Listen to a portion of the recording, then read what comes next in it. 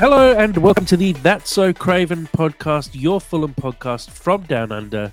We are here after the incredible performance from Fulham, a 2-2 draw against Arsenal, outmanned but not outgunned. Fulham ending with 10 men, but still coming away with a late goal from João Palhinha, wrapping up the single point to take home fairly unexpectedly. Here to talk through it all is Elton. How are we going? I'm very well, thanks. Looking forward to it. Enjoyed that last night. Yeah, I mean, we previewed this game a couple of days ago, and it was a pretty depressing podcast from memory. It really felt like we were sort of sitting there waiting to have our asses handed to us, basically, but it really didn't turn out that way. And I mean, admittedly, we got off to the perfect start, which does change the way you look at a game completely and changes the outlook from the very beginning.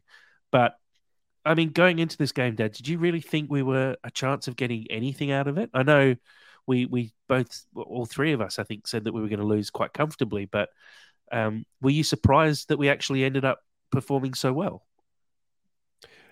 Well, firstly, did I think we were going to get anything out of it? No, I didn't. And I had two opportunities to change my mind on that, and I didn't, because I really did feel that we were going to get spanked, quite honestly.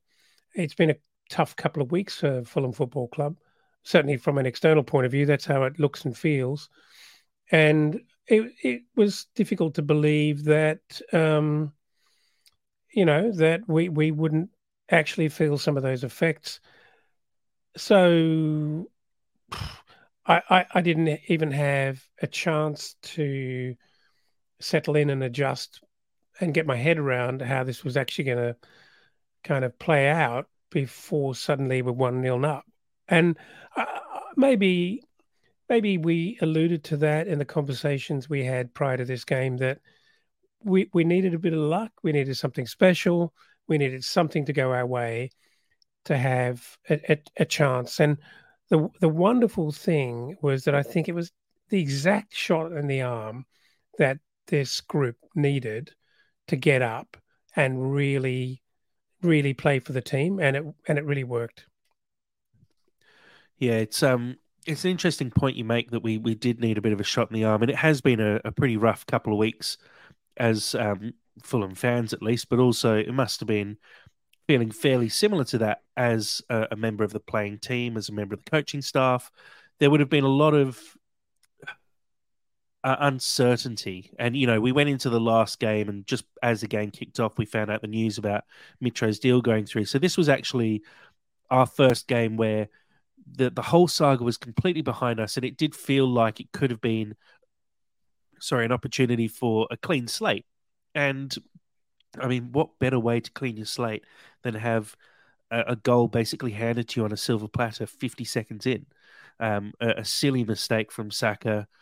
These things happen early in games, but really good pressing from Fulham, which was the main thing there to win that ball back. It was the pressure that we put on in those tight little spaces, and Arsenal are usually very good at getting out of those spaces, but we pressed them hard. A mistake from Saka fell to Pereira, and Dad, is he going for a chip from distance, or is he trying to place it in wrong foot Ramsdale, which he did perfectly? Do you think he got a little bit lucky there with the finish? Excuse me. Excuse me. We saw a number of replays of that goal, but all from the same angle. And what I'd love to have seen was a couple of different angles just to form a better view on that. Excuse me. I want to believe that rather than go for the hero shot and try and curl it around Ramsdale, I genuinely think he'd try to sneak it in sort of his near post. I know Ramsdale was a long way out of his goal, but it was effectively his near post. And I think I'm going to say he meant it. I thought he was quite, I thought he was quite calm. He didn't flap. He didn't snatch at it. He didn't panic. So I think he was composed. So I'm saying he meant that. Yeah, look, if he did mean it, it's a superb finish and really quick thinking as well. To notice that Ramsdale, he sort of turns his back very slightly to try and run back to his goal, rather than backpedaling, obviously, to get back there faster. And it's at that moment that Pereira hits the ball, which is why he gets so completely wrong-footed there. I'm not 100% sure he meant to actually sneak it in the far. I think he was probably going for the far post and trying to hit a little bit harder than that, and sort of curl it into the top corner. And look, I don't think it was a complete mishit. He still gets it on target, but yeah, I mean, as some of our people on the live stream are saying, and I'll highlight Ash here from FFC and me, I don't really care if it goes in. And Yeah, that's right. sort of what we've been talking about for the first couple of weeks as well, where we lacked that cutting edge early doors. We saw against Everton a couple of chances fell at our feet. We just didn't do anything with them. Same against Brentford.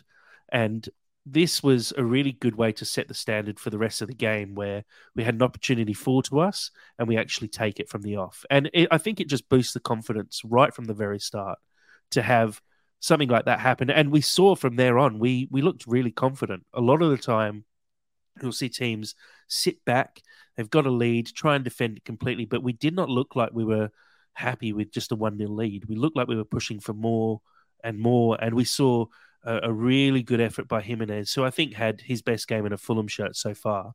That scissor slash bicycle kick sort of thing. I mean, Dad, that surely would have been one of the best Fulham goals we've seen in some time if that had actually gone in.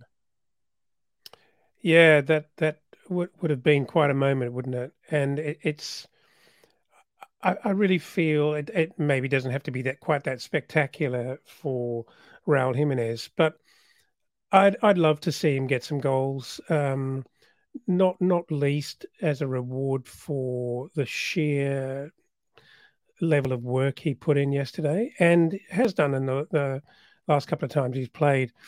But look, I'm not sure he's the complete article, and there seem to be some shortcomings there, which sounds a bit harsh for a guy who has scored 30 goals for his country.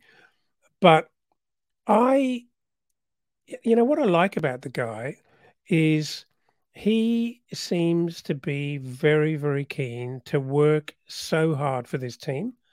And I think that's a quality, well, that any manager appreciates. But I think Silva in particular, being so passionate, uh, and quite a hard taskmaster.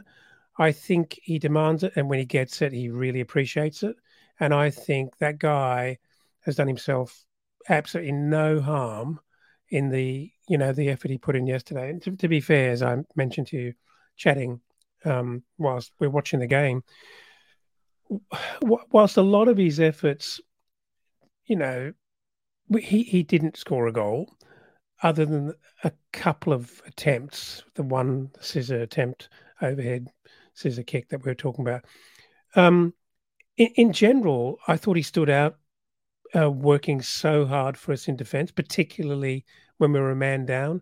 He absolutely dug deep, and I just love seeing that. I mean, what more as a fan could you want than 11 guys who want to play for the badge like that? Yeah, absolutely. He really threw his body around a lot, which was good because I think he looked fractionally lightweight in the first couple of fixtures we saw him. And, we mentioned it on the last pod as well, sort of saying I felt a little bit worried about his confidence in the air. It felt like he maybe ducked out of a few headers and wasn't really challenging hard in the first couple of games. Yesterday, he was flying around. He was winning so many headers, especially flick-ons from sort of long balls over the top. A couple of times we were offside, but he he really impressed yesterday. And look, I still think he's lacking that goal scoring aspect at the moment. And the story is unfolding before our eyes here. So I don't think it's by any means finished, and we can write him off and say he can't score goals. But um, everything else he's doing is looking good. I just want to see some goals there as well. Um, it's It, yeah, go it's on. a valuable contribution. There's no doubt about it. Yeah, I know. I absolutely. know. We want to judge him for. He's a striker. He should be putting goals in the back of the net and making that kind of contribution. But the pressure he's applying around the ground, and particularly on defenders, um, there's a fallout for that, which only benefits us if he can keep that kind of work rate up. I love it. I really do love it. Obviously, it's not the full package as I mentioned before, but I like what I'm seeing. And yeah, can I just say also that um, I need to go back and watch that, but obviously Saka makes the mistake that we see, but I want to say the pass that was made to Saka, and it could have been Rice, was actually a bit of a hospital pass. It was under hit. And I think that actually creates a problem for Saka, which he doesn't fix and doesn't correct. And I think the problem that led to that goal actually started with a pass coming into Saka. Off the top of my head, I can't remember. I don't think it was that bad a pass. It's one of those instances where you see Arsenal play out of those situations all the time. They're on the touchline, they're playing triangles. It's just sort of like he thought there would be a man there and there wasn't. And I remember hearing the commentators saying, Arsenal had changed their formation very slightly and basically they line up with four at the back with Partey playing as the right back. But then when they've got possession with the ball, Partey moves forward into a central midfield role and they play a back three. The problem there is you're expecting someone to be back there in that sort of hole, but there isn't because Partey's moved forward, and all of a sudden you've got this gaping hole where you play the ball back, and I mean that's part of a really good tactic as well is knowing where someone's going to be without even having to look up. And I think Arsenal just haven't worked out their system perfectly when they're transitioning like that. And so it was a mistake. But again, as a few people have said on the live stream here as well, the mistake was caused by really good pressing from Fulham there. It was a genuine mistake, but um, we were pushing really hard early doors, which I find sometimes we don't do that often. I feel like we don't press as hard as you see some teams that come up against us, and when we have the ball from the very start, they are onto us and on our toes constantly. And I feel like we don't really see that very often from this Fulham team, but yesterday we really did, and I hope it's something that we sort of hang our hat on and go, look, when we press from the very start it really works, so let's continue to do so going forward because it gets results. And it was just a perfect way to start the game. And I think going back to the Jimenez conversation we were having, in it's hard to compare strikers sometimes because everyone's got such a different style, but Jimenez definitely presses a lot more than Mitro did. And I think that's going to work in our favor because Andreas Pereira also presses very hard. And, defense starts from the very front. And I think having those two up front running their asses off for the whole game, pressing defenses really hard, will cause mistakes because then the ball has to be played into midfield under pressure. And you've got players like Polina, Lukic, Reed, all getting in there and disrupting the midfield. I think it could work in our favor for games like this, especially where you need to try and force mistakes rather than hold possession for the whole game. I think Jimenez is going to be a bit of a key for us. So look, going into half time, 1-0 up, I don't think any of us really expected to be having this kind of outing against an Arsenal team who they haven't looked amazing so far this year, but they have the quality. We saw it last season. They've obviously made a few signings, although they didn't really work out very well. We saw Havertz had a very poor game, was sort of unseen for the majority of the game, and Trossard got dragged at half time as well. Um, Dad, Leno had to make a few saves against his old club. But really, did you feel Arsenal they were sort of knocking on the door, but not actually making anything really happen and not really challenging Leno too often? Well, I was getting annoyed with the commentary, quite honestly, because I thought the commentary was very much of a mind that Arsenal were a little bit off the boil in their execution around goal. But I actually felt that Fulham were causing some of those problems. I thought we defended really, really well, and you only people can only play as well as you let them. And whilst that Saka heads the one into the ground, looks kind of silly, and there were a couple of misses, but I think they didn't have it their own way, and we were really up for it, and we were incredibly competitive, and I think it showed. Obviously, when you've got that kind of quality, they just keep coming at you, and I would say that their goal. I know it was a substitute that came on. It was a pretty nice finish, but I did feel that their pressure was relentless as the game wore on, and it's difficult to withstand that when they've got the ball and coming at you so hard with such a lot of quality players. Odegaard, he was creating such a lot, and I did listen to um, Silva's a brief presser afterwards, and he was saying that they didn't want to give up um, the middle basically, which left them with no alternative but to give the wingers space. But they knew what they were dealing with, and yet it's very hard work. It looked like a knackering game for our guys. Really, really hard Yeah, work. and I said it to you during the game as well because you sent me the same message saying, "Geez, Martinelli and Saka are just in acres of space constantly," and it's well, I mean, I was pretty much on board with Silva's thinking there, saying, you just don't want to give too much space in the middle to those players because we saw how often they move the ball around so slickly, and you give them an opening and they'll find someone. Someone will be making a perfect run in behind a player like Odegaard and Rice. They can play killer balls, and you just don't want to give them that opportunity. So, admittedly, giving space to the guys out wide in Saka and Martinelli, who are really great wingers. I mean, Saka is considered one of the best right wingers in world football at the moment, and Robinson, I didn't think had the best game, but he did shut him down for the majority. And Saka had a couple of chances, but not too many. Put a few balls into the box, which were dangerous, but we seemed to deal with it all fairly well, considering. I think Diop and Bassi were impressive. I think Bassi is still slightly adjusting, and I can see from Silva's point of view what he means when he says he's not quite ready for the Premier League yet.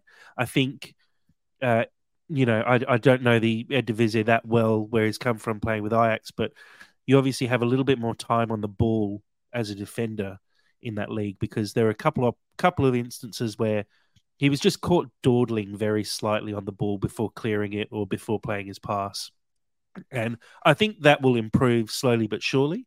Um, and look, I think Diop, after a mistake last week, it could have been a really tough game for him, but he really stepped up, and I think he had a really good game. And I mean, Kai Havertz was basically shut out of the entire game, and all the danger came from the wingers. And I think a lot of that has to go down to a really good performance from Diop and Bassi. But let's talk about the first goal for Arsenal to bring it all level. The penalty. I mean, there's no doubt here that it was definitely a penalty.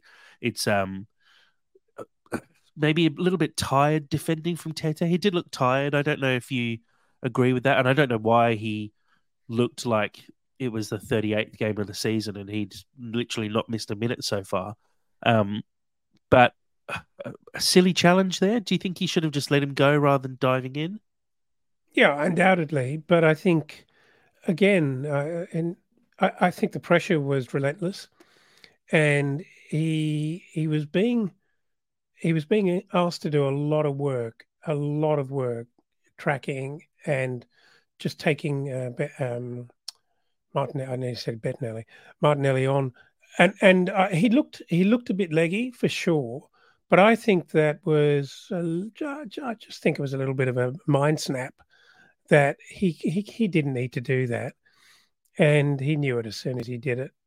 No question about it. It was a penalty. It's clear infringement.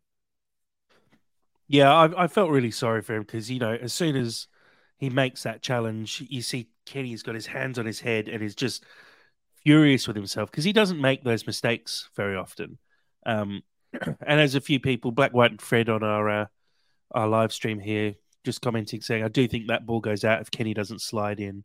and Martinelli did wear him out, and he did run him ragged. And as we said, we obviously tactically decided to give those wingers space, but in doing so, it does mean Tete is basically being pulled in and out, constantly going from the centre to the wing and back and forth, and then backpedaling, trying to track Martinelli, who's a tricky opponent as well. Um, I think Tete had a fairly good game, but at the end of the day, I don't think Leno was tested too much throughout the whole game. He did have to make a decent save, I think, from Odegaard towards the end. And then Fabio Vieira, I think, came off the bench and made a decent save against him. But really, apart from that, we did shut out their attacking opportunities. I think that Leno is that good, and we're becoming that used to his standard that I actually think he makes some not wildly difficult things, but he makes a lot of things look very easy. He's so steady. He's so solid. A couple of those balls were really blasted at him, and it was very wet, and you could easily mishandle those, but he was rock solid, and I think he looked like he really relished the game against his old mates as well. I think he had a bit of a point to prove without going over the top. I think he enjoyed it, and Yeah. but in Look, addition, sorry, what I wanted to say, Jack, I really do want to call out Diop. I thought he had a really, really good game. He was everywhere in really, really key moments. And if there was any concern that last week's clanger was perhaps a sign of things to come, I think he put that to bed completely.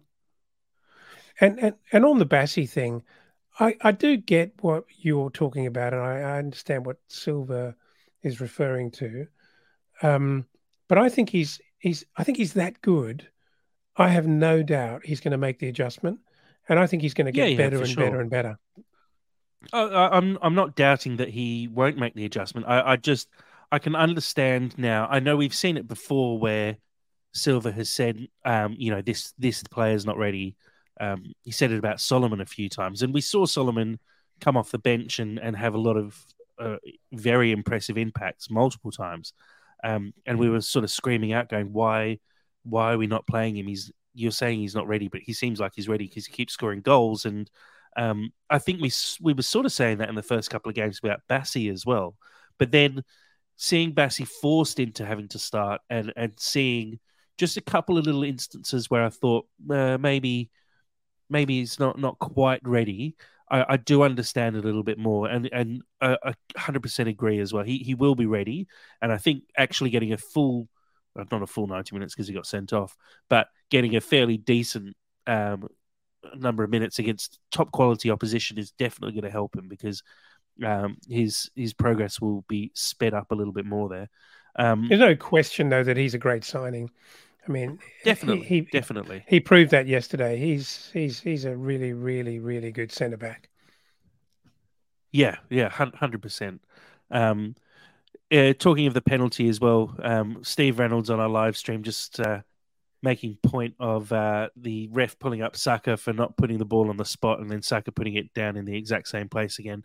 Yeah, I did notice that. Really quite funny though from Bobby Decordova-Reid, who I don't think was the captain at that time because I don't think Kenny had come on yet. But I don't know if you spotted Decordova-Reid absolutely laughing his ass off after trying to put off Saka and constantly wandering into the area, pointing at the ball. It was very, very funny. And a very good attempt. I thought it was actually, we did quite well there to kind of hold the game up and just create a bit of chaos. And I was thinking to myself, are they actually going to pull this off? Is Saka actually going to lose concentration here? I mean, it's 50-50. Leno went hard to his right. Saka goes fully to Leno's left, and he's got no chance at all. But I mean, 50-50. He hit it low. He was at the right height, and I'm saying he saves that because it wasn't that great a penalty, really. Yeah, and he went the right way. I just thought it was kind of nice to see us. I mean, there's a rude word that we usually use here when we talk about it when we're playing cricket together, but see that sort of dark side of a little bit of the dark arts, trying to put players off, and doing what we can to try and um, get ahead, but also doing it in a fairly good spirit. I thought the fact that Yeah. the players are going into the box and they're not being aggressive or anything. They're just it's all just mind games, really, more than anything. And having a bit of a laugh with the Arsenal players afterwards as well, despite it not quite coming off. But look, 2 minutes after that, though, probably the most controversial moment of the game, Arsenal's second goal. And just to sort of set the scene a little bit, admittedly, everyone who listens, I assume, has seen the goal. But the controversy here is the moment where I can't remember if it's Nketiah or Saka drags Bassi down as he's running into the It's box, Saka. and I think it is Saka, yeah. And it looks like the way Bassi hits the floor and stays down and is clutching his shoulder, it looks like almost like a shoulder dislocation or something similar to that, where he's in a lot of pain and he's not getting back up again. He's still on the pitch and basically on the byline as well, so therefore playing everyone on side.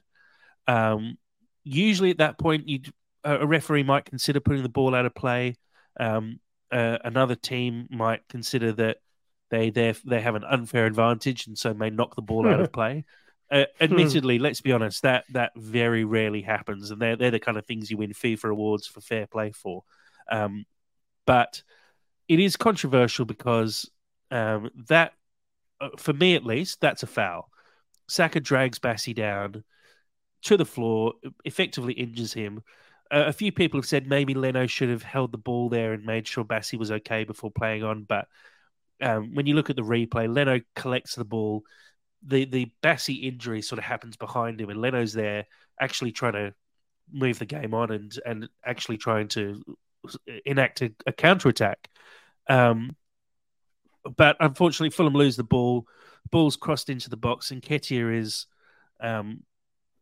miles onside. He could have actually snuck forward a few meters and would have still been onside if the ball had been put into the box there. And it's a good finish, but look, I think letter of the law, there's nothing wrong with it. It's sportsmanship at this point, and lucky it's not an Ashes podcast because the sportsmanship conversation feels like me and you have been talking about it all summer long, and now it's flown through into football as well.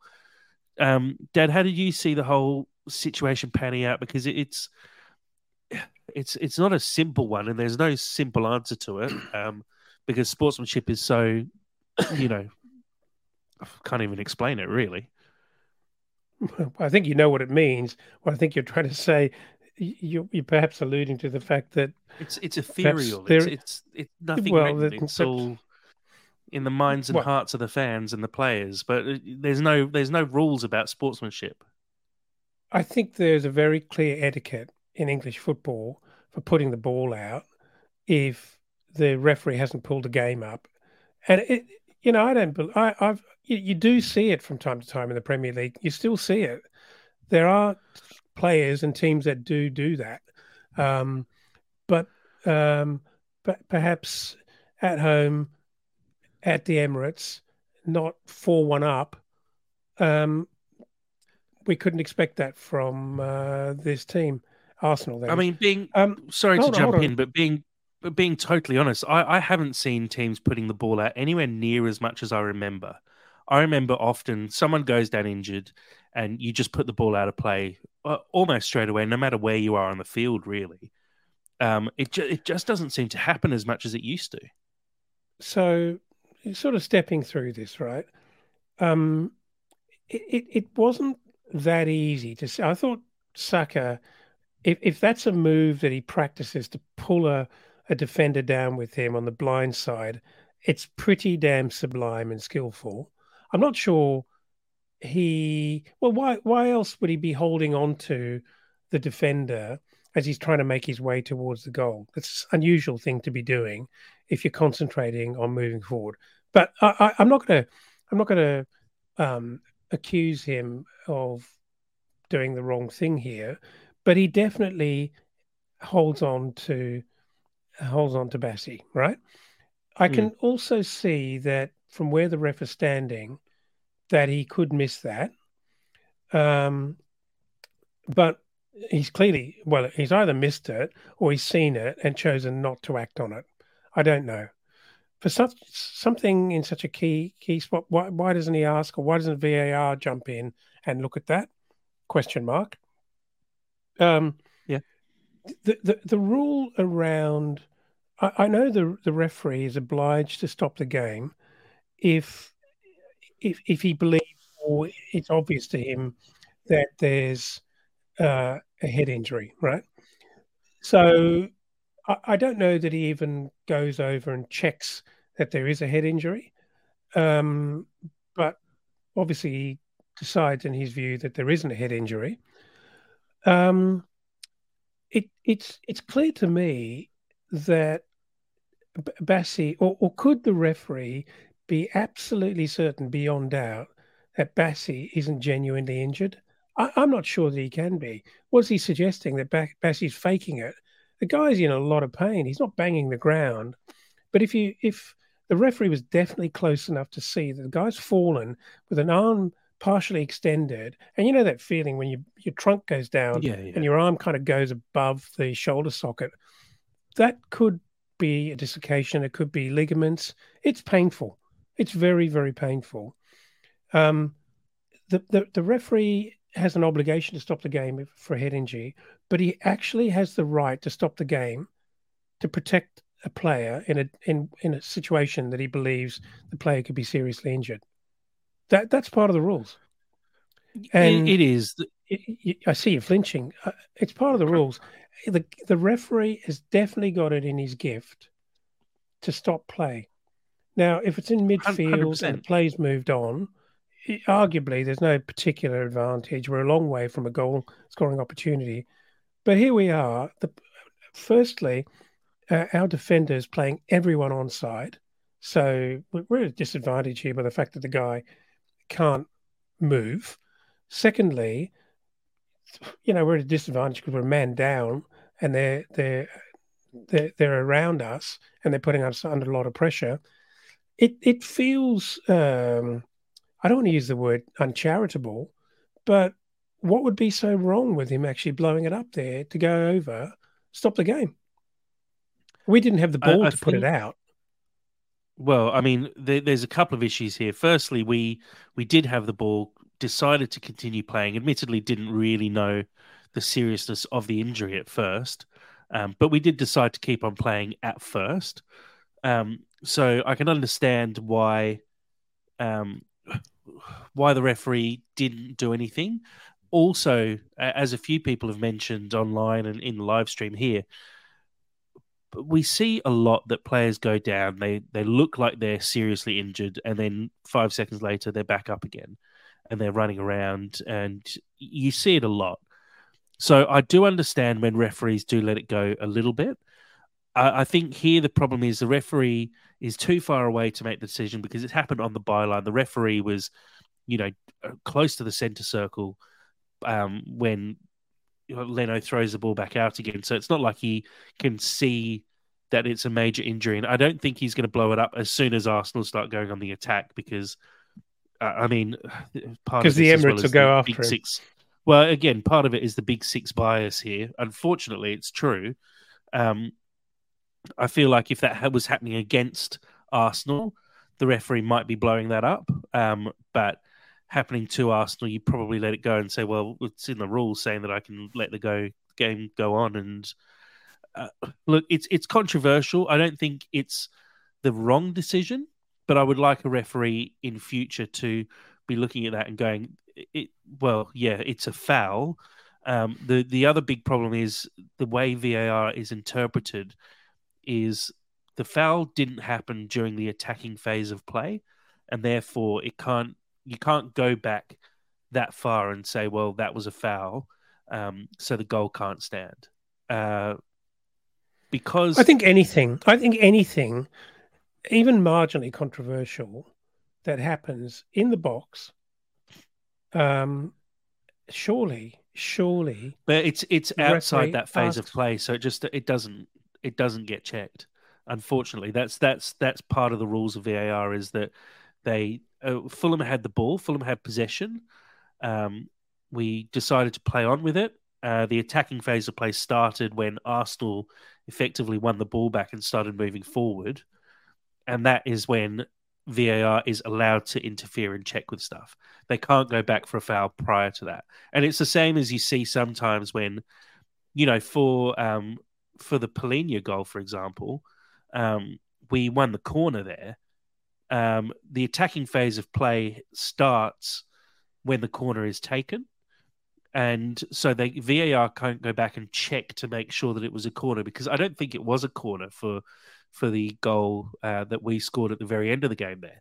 But VAR is not allowed to actually go and check to see if it was a corner and then say no, that shouldn't have been a corner in the first place, and therefore that goal is scrubbed out.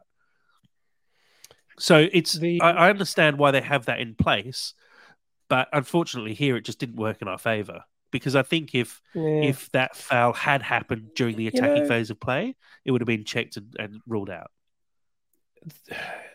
It's referee decisions in a low-scoring game like football are so important, so important.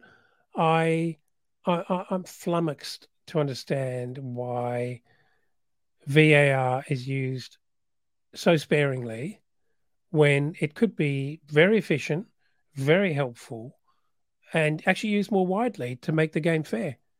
So that to take a little bit of pressure off the central referee, not to undermine him, but to take it. I mean, I know we're discussing it here. We're not going to change anything, but it's infuriating that the FA don't seem to have the insight to actually deploy VAR in a way that could really make things better.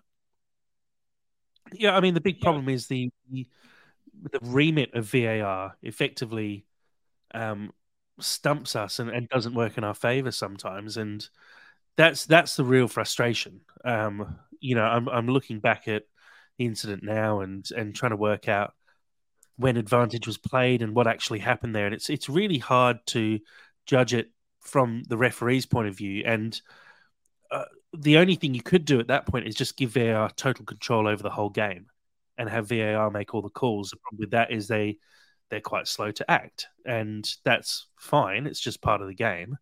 But I think it's just never going to they're never going to get it right. That's the biggest problem here. VAR is always going to be flawed in some sense. If it's about attacking phases of play, if it's about when calls are made and consistency of calls being made as well, like it's just not quite working out for us, unfortunately. And it's one of those instances where it doesn't quite work.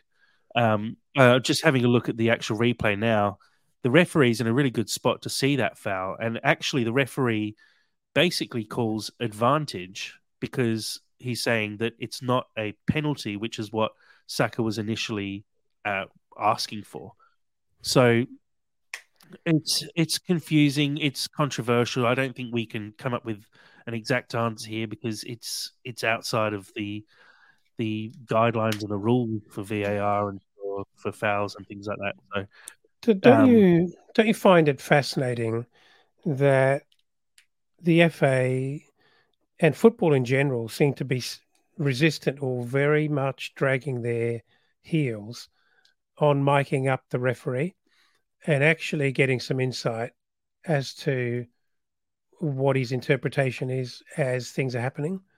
They just won't. They haven't got the balls to do it, because would they that did be it in the Women's World Cup. I guess they didn't really. The referee was able to make calls loudly, but over the loudspeaker. But only when actually giving their sort of their judgment after a VAR, not during the play. Because actually, as you said there, the reason I mention it because it appears that his mind is focused on trying to ascertain whether it's a penalty or not. In fact, what that would have revealed if he said no penalty, that would have revealed that he'd actually either hadn't focused or completely missed the foul. Yeah. Well, look, Marco Silva was understandably furious after that decision, received his third yellow card of the season. Can I make a point on that? A lot of people have commented, oh, Silver needs to settle down. I'm 100% backing Silver to keep making a noise about this because he's the only one kind of brave enough to risk yellow cards and problems with yellow cards. But if no one says anything, no one who matters says anything, this is just going to continue. And I don't mind him absolutely spitting the dummy and bringing it, uh, bringing, trying to hold the officials to account, at a very public level. I don't mind him doing it. Yeah, yeah. Well, look, I mean, he's going to keep picking up yellow cards, unfortunately, but like I said, that's his third of the season so far, meaning that he now actually misses the Tottenham game, which is kind of crazy that he's already picked up a suspension so far. So that's our third player for the season already banned after Ream, Bassi, and Silva. Disciplinary issues maybe that we need to potentially have a Well, look at going forwards. no, again, I don't know if you plan to talk about this at another time, but now seems as good as any.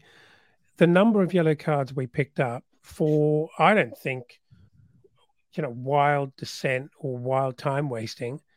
How many yellow cards did we pick up? Six, I five, think we had six? seven for the game if you Yeah. include Silver and if And you how include the two for Bassi. and how many yellow cards did Arsenal pick up? Not one. Not one. Yeah, okay. It's outrageous. Yeah. We were not okay. Professional foul for Bassey's second yellow card. Bassey's first yellow card, ridiculous. If you compare the time that a number of throw-ins were taken on both sides, Bassey sitting on the ball for 3, 4, 5, maybe 6 seconds, but not.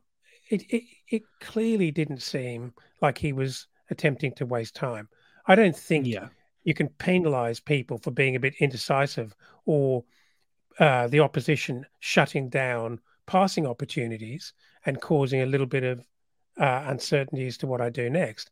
That's ridiculous. The idea of the law is to stop blatant time wasting, not rapidly speed the game up and put people under pressure unnecessarily. I don't think that's what we're trying to achieve. Yeah, and look, the downside of all of this really is we've kind of fallen foul to the fact that Tim Ream picked up a yellow card for time wasting. He then picked up a second yellow card, which we've heard he that people in the know had approached Silver and Tim Ream and both told them that it was an incorrect decision, but not getting overturned. We've then picked up another yellow card with Bassi for time wasting. And he's then picked up a fair second yellow in this game as well, but again been sent off. So we've had two red cards so far this season, and both of them have basically come from the fact that the first yellow card was a time wasting one, and we're going to see it a lot through the season. And No, but it's I bullshit. think It's it's something. bullshit. It is, but it's the rules now. That's the problem. But it's We not have to being adapt. it's not being meted out evenly. It's clear, and I'm not saying I agree. I agree. And that we talked about it I'm during the Brentford game as well, with those long throw ins taking far, far too long. And there needs to be some consistency. And I think that will improve. But at the same time, we have to be a little bit more aware because we're picking up a lot of stupid yellow cards so far that are completely avoidable. Because these time wasting yellow cards, and some of them we have picked up fairly, are avoidable. And also, you now pick up yellow cards for getting too mouthy with the referee effectively, and we've picked up yellow cards for that as well. And we're being there's a slight lack of discipline there that I like the sort of aggression and the will to win and the heart that we're showing, but at the same time, you need to be a little bit careful because if we keep finishing games with 10 men, we're going to have a really tough season. Not just well. in That's terms of squad rotation, I but mean, Jack. in That's terms we can't see out games. it's bleedingly obvious, but it also seems completely unfair. And I'm not saying that there's a vendetta against Fulham, but it's definitely, um, you know, well, I've only seen one game against a big team, and that to me looked ridiculous yesterday. Look, there's definitely some inconsistencies there, and I hope that improves as the season goes on. But we're picking up a lot of cards. That's a big issue for me. We picked up one, two, three, four, five against Brentford. We picked up seven against Arsenal. And I can't remember how many we picked up in the Everton game. I think at least three, if not four. One, two, three in the Everton game as well. So we've picked up almost 15 yellow cards in the first three games of the season. That's unsustainable. We saw the damage done by having Polina out for 3 games or 3 games in total across the season. We need to be a little bit more careful. We need to be smarter and understand that the game has changed now. Similarly to how you have to adapt to VAR changing, you can't do stuff off the ball anymore because it gets picked up and caught. And I think since the introduction of VAR, silly stuff off the ball has just disintegrated because you know that you're going to get caught. So people winding up opposition players to try and get them to react, you don't see those reactions as much as you used to because VAR picks it up, and we just need to adapt quicker. Otherwise, it's going to be a very long and hard season for us, I think. Look, you're right. Who wants to give away or be on the receiving end of a stack of yellow cards? It's clearly not helpful. But can I make the point? And I heard Dan Crawford make the point on another podcast. I think it was Cottage Talk overnight, where he actually made the comment, and I don't disagree with him, that Premier League referees are the worst referees in the world. English referees, worst in the world. And the FA, in my view, has got a brand issue problem. It's not good enough for a league that is lauded for its excellence and its high standard of players and teams and overall excitement. The issues that we're constantly talking about with refereeing is a massive problem for the game. It's just not right. Yeah, no, I totally agree. The standard of refereeing has been poor so far. I would really like to see it improve, but I don't know if we're going to see it. So we just have to accept where we are at the moment. No, you don't. Try and work with it. No, you don't. You have to shout out, Jack. You have a voice. We need to keep making noise. I mean, we do it. shout out. We talk about it constantly, but the problem is it doesn't change. You talk about the level of Premier League referees for the last 30 years, and it doesn't improve. Refereeing never improves. You can shout as loud as you want, but unfortunately, they wield a lot of power on a football pitch. So it's tough to make any changes, especially when if you do make comment about it in press conferences like we've seen Marco Silva do in the past, you just get banned. So it's even worse because they actually become more of a protected species, and you get vilified even more if you do make comment about it. It's tough. It's a real catch-22 because you can't. You do everything you can to fix it, and it actually makes it worse. And it's almost better to sit back and it does. I'm not buying it. It does. I'm not buying it. No, it's that you don't want to buy it, but that's the reality of the world we live in. I'm not buying that. That's the way by sitting back and not confronting it, and not calling it out, and not forcing through the media. Our voice matters none. But what I'm trying to do is actually give my backing for what it's worth to the likes of Silva for calling it out and doing it in the most skillful way he possibly can, and constantly holding the FA and the referees to account, because number one, it makes his job pretty difficult. It makes it unfun for us as fans, and overall it tarnishes the brand. It just does. So it's in everyone's interest. Well, it's not in everyone's interest to clean it up, clearly, but I want to see it cleaned up. Every fan wants to see it cleaned up, but like I said, you push and you argue and you call it out and you just get banned. That's the problem. And until the FA can look inwardly at itself and say there's a problem here, it's not going to get fixed. And unfortunately, the FA is not an association that is happy to look at itself and say we got this wrong and we should do better, because they think they know best. Somewhere, I could be wrong here, and I'll check with your mother, but somewhere in your DNA and your family history, I think there was a suffragette Geez, it got bled out of you, didn't it?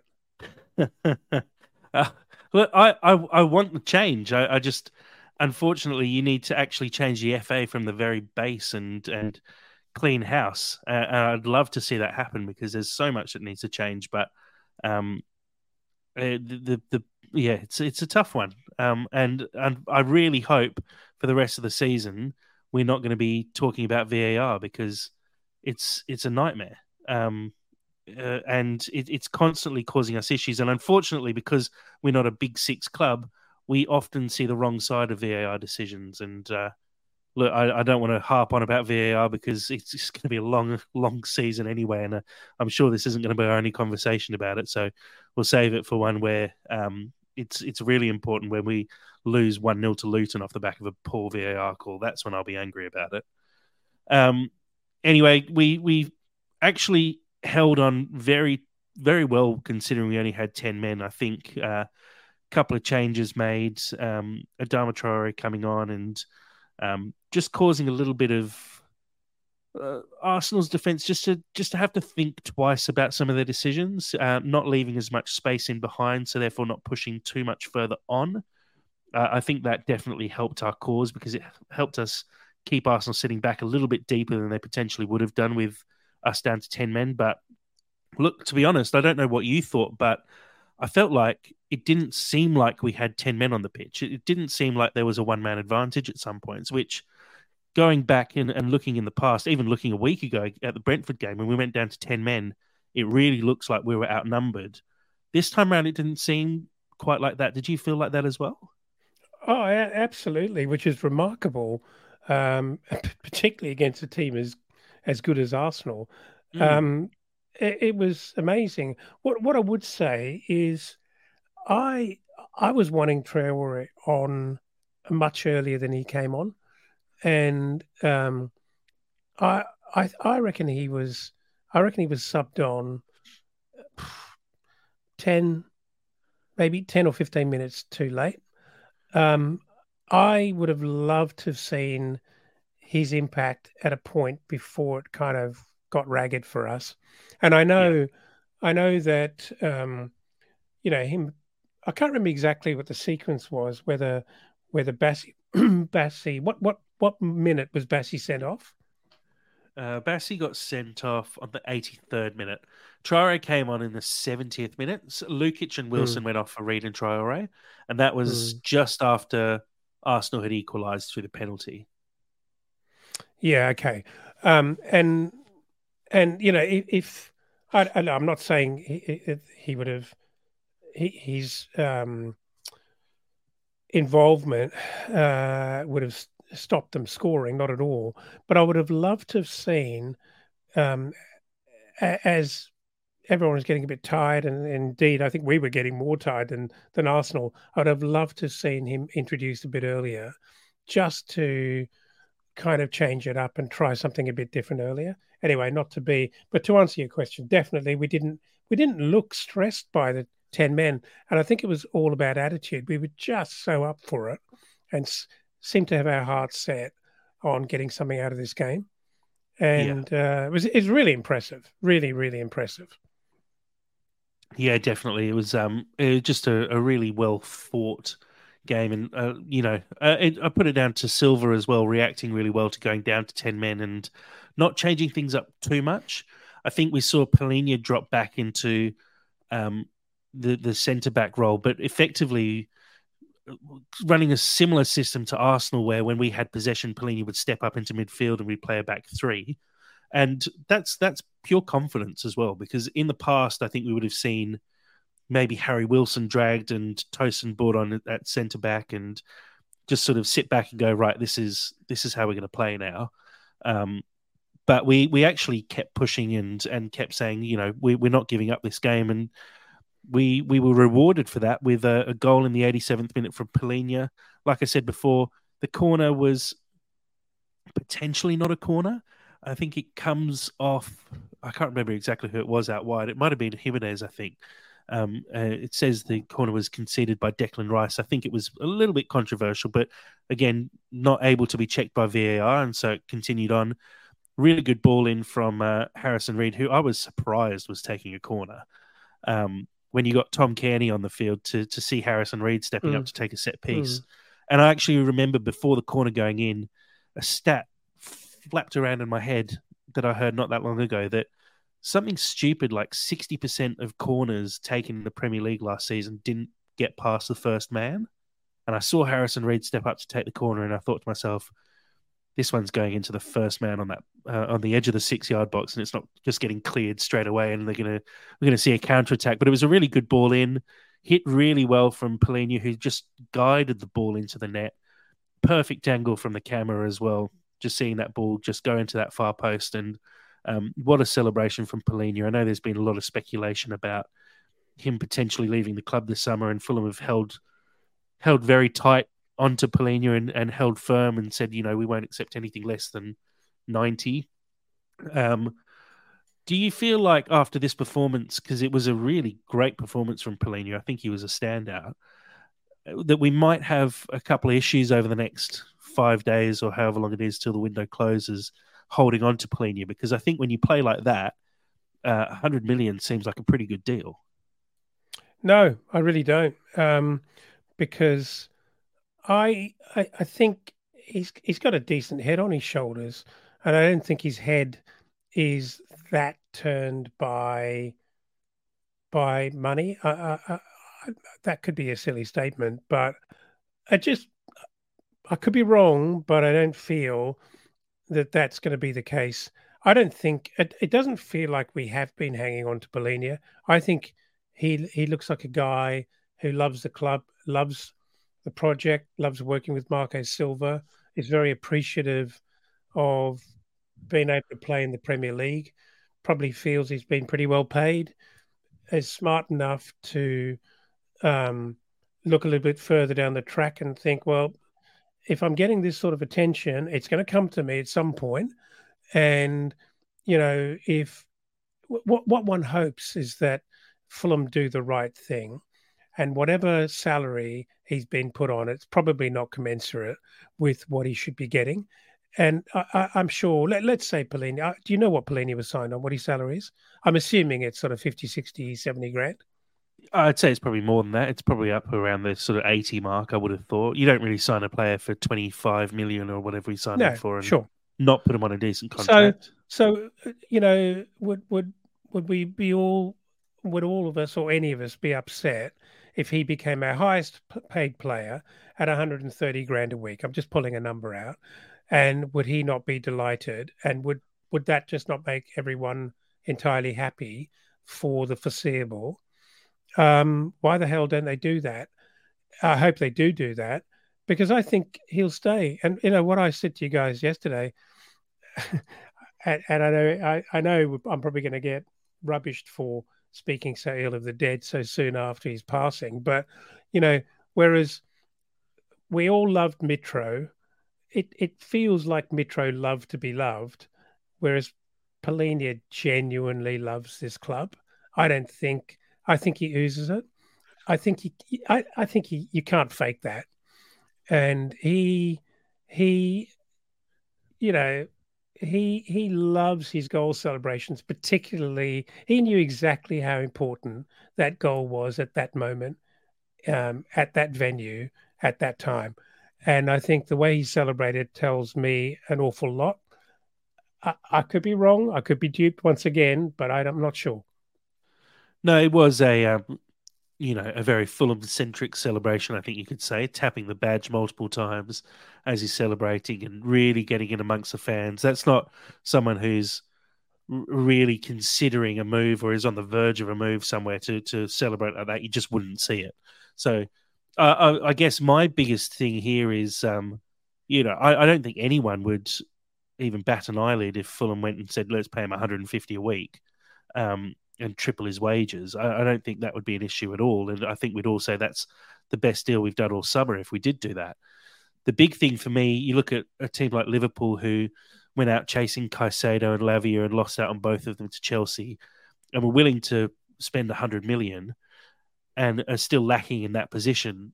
Do they then come forward and say, look, we know we need a player and Polina is by far and away the best option out there at the price that we can pay. So I don't think he personally is going to have his is going to be swayed by it at all.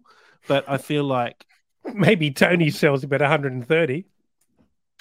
well, he's not going to Saudi. Let's be honest. If he goes somewhere, it's to one of the top teams playing Yep. and challenging for the Premier League or the Champions League, So, and I so totally understand that. what's Tony's real price? What's his price? I mean, probably 110. I mean, he said 90. I don't know if there's potentially a release clause at 90, which is why that number keeps getting floated.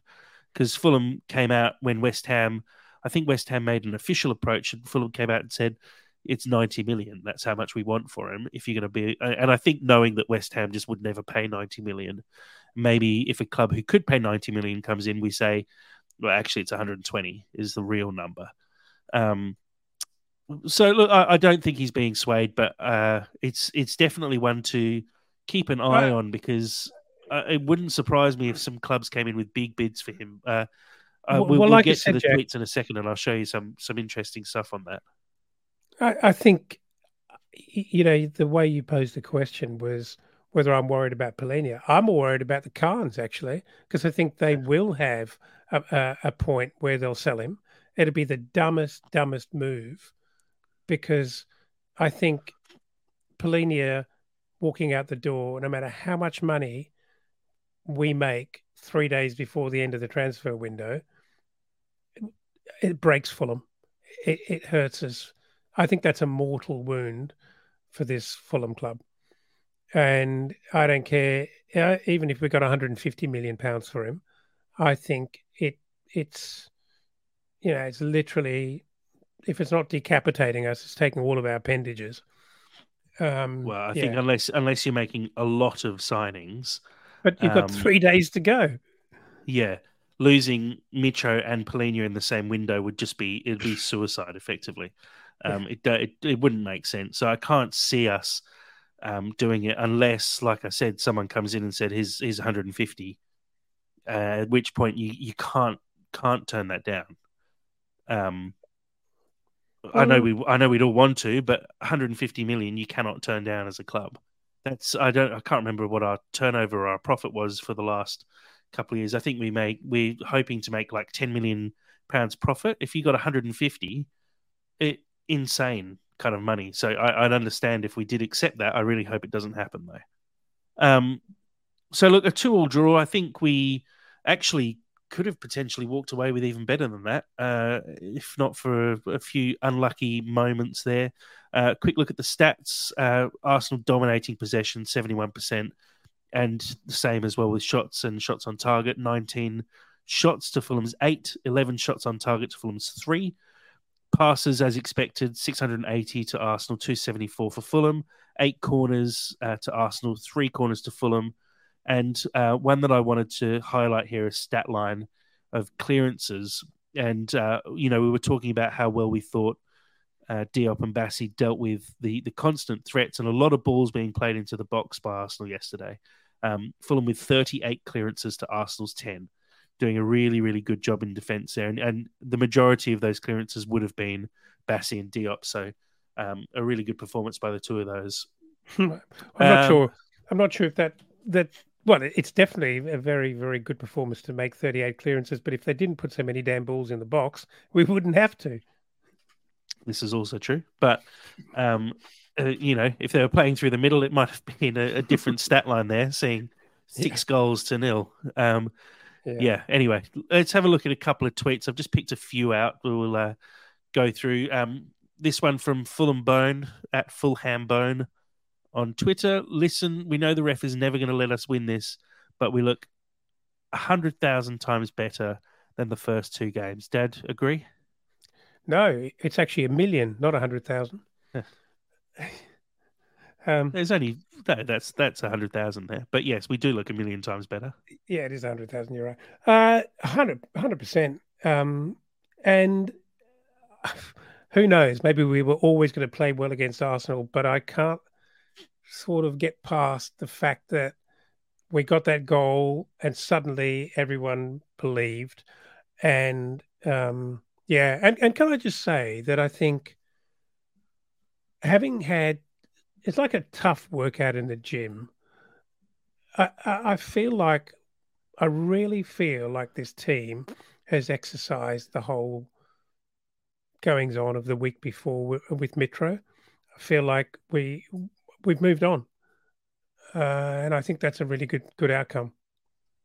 Yeah, agree entirely. We really did look like we haven't let it affect us, which I was a little bit worried that we might there might be sort of a bit of a hangover from such a long and protracted saga, but we really have seemed to leave it in the past, and I think hopefully this potentially might be the last time we talk about it. I think we should draw that line in the Doubt sand it. almost. I doubt it. Doubt it. Yeah, well, we can try. Um, Another one here at Tom Rogers 24 on Twitter. Sasa Lukic is fast becoming one of my favorite players in this team. Dad, you sent me a message fairly early in the game saying you weren't super impressed with Lukic and he wasn't quite looking there for you. Prefer Reed potentially. Did you change your Well, tune through the game? so I actually made a comment before that, and question mark, Lukic over Reed. Am I correct in saying that this is the first time that we've ever seen Polinia and Lukic start? I I reckon it is. think so. Yeah, and it's always been that there's been a bit of a shuffle between Lukic, Reed, and Polinia, and oftentimes in Pelini's absence, Lukic was used, and we've seen plenty of Lukic and Reed together combining. But I don't know that we've ever seen them. Now, someone's going to, I'm sure, tell me I'm wrong, but I think this is the first time, certainly again in a big game, that we've seen um, Lukic and Polinia. And I have to say that whilst I was concerned that Silver had made that call, I thought he played really well.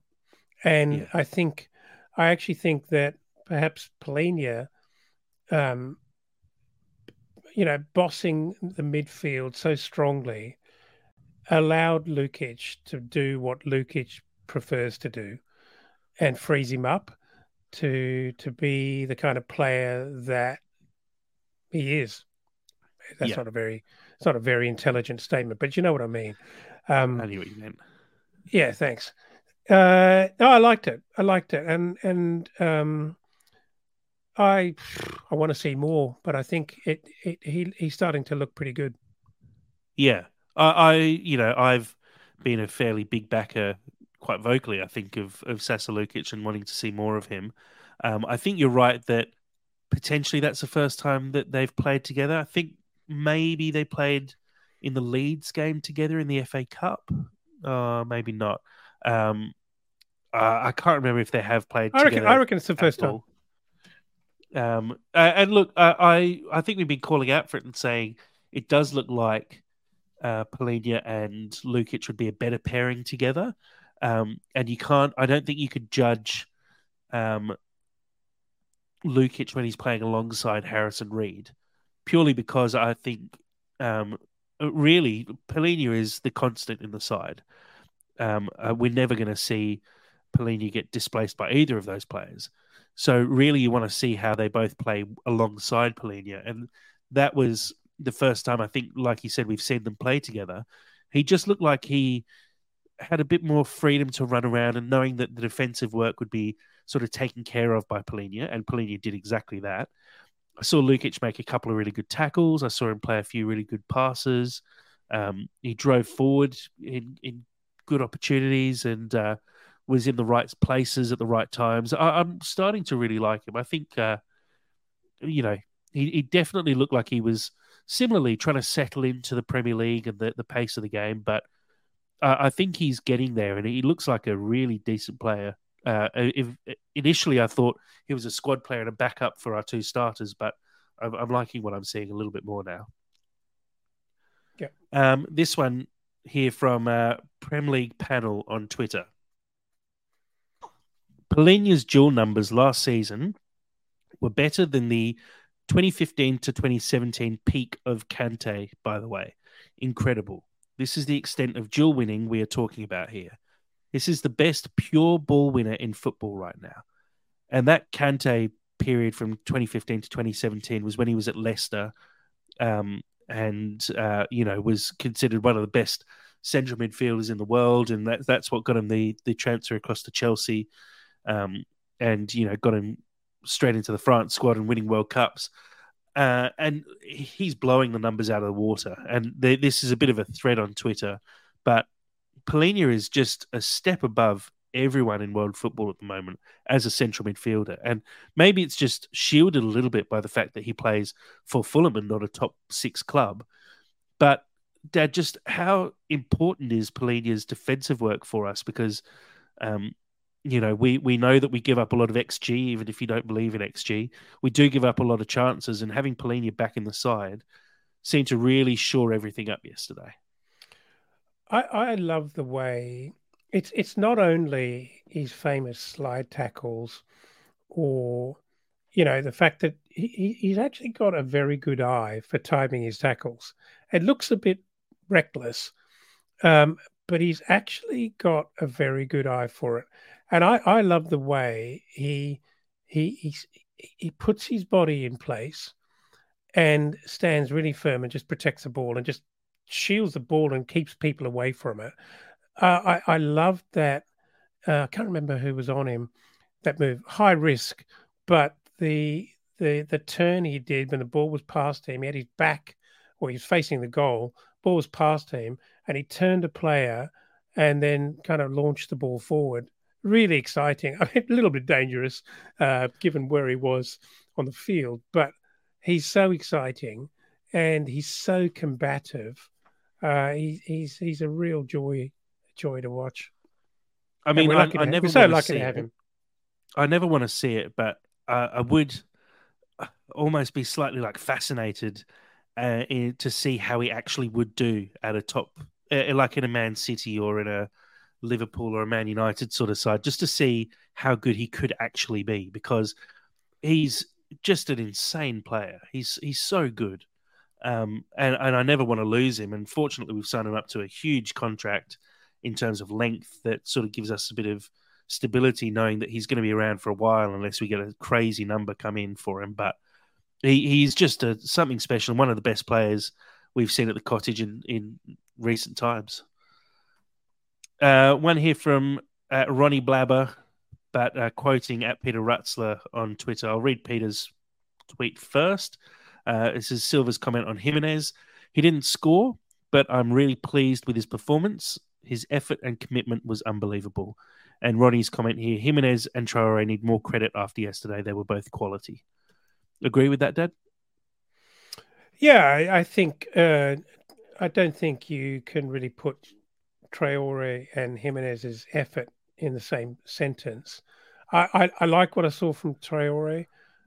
He is what the Dan James project was all about, and he looks like he could deliver more. We haven't seen it yet, but I look. I thought Jimenez was far more impressive than Traore. He just was. He had a lot more time to do it, but his effort all around the ground was so much more impressive, and it was full of heart, which is what I loved about it. But yeah. I agree. I don't think you can't really compare the two, seeing as Traore didn't have anywhere near as much time as Jimenez did. But what a finish that would have been if Traore scored that goal right at the end there. And really smart thinking from Tom Kearney to take the quick free kick and just knocking it into space, knowing that you've got someone like Traore there to just bomb on, and the confidence as well. We saw a similar instance with Dan James last year, I remember.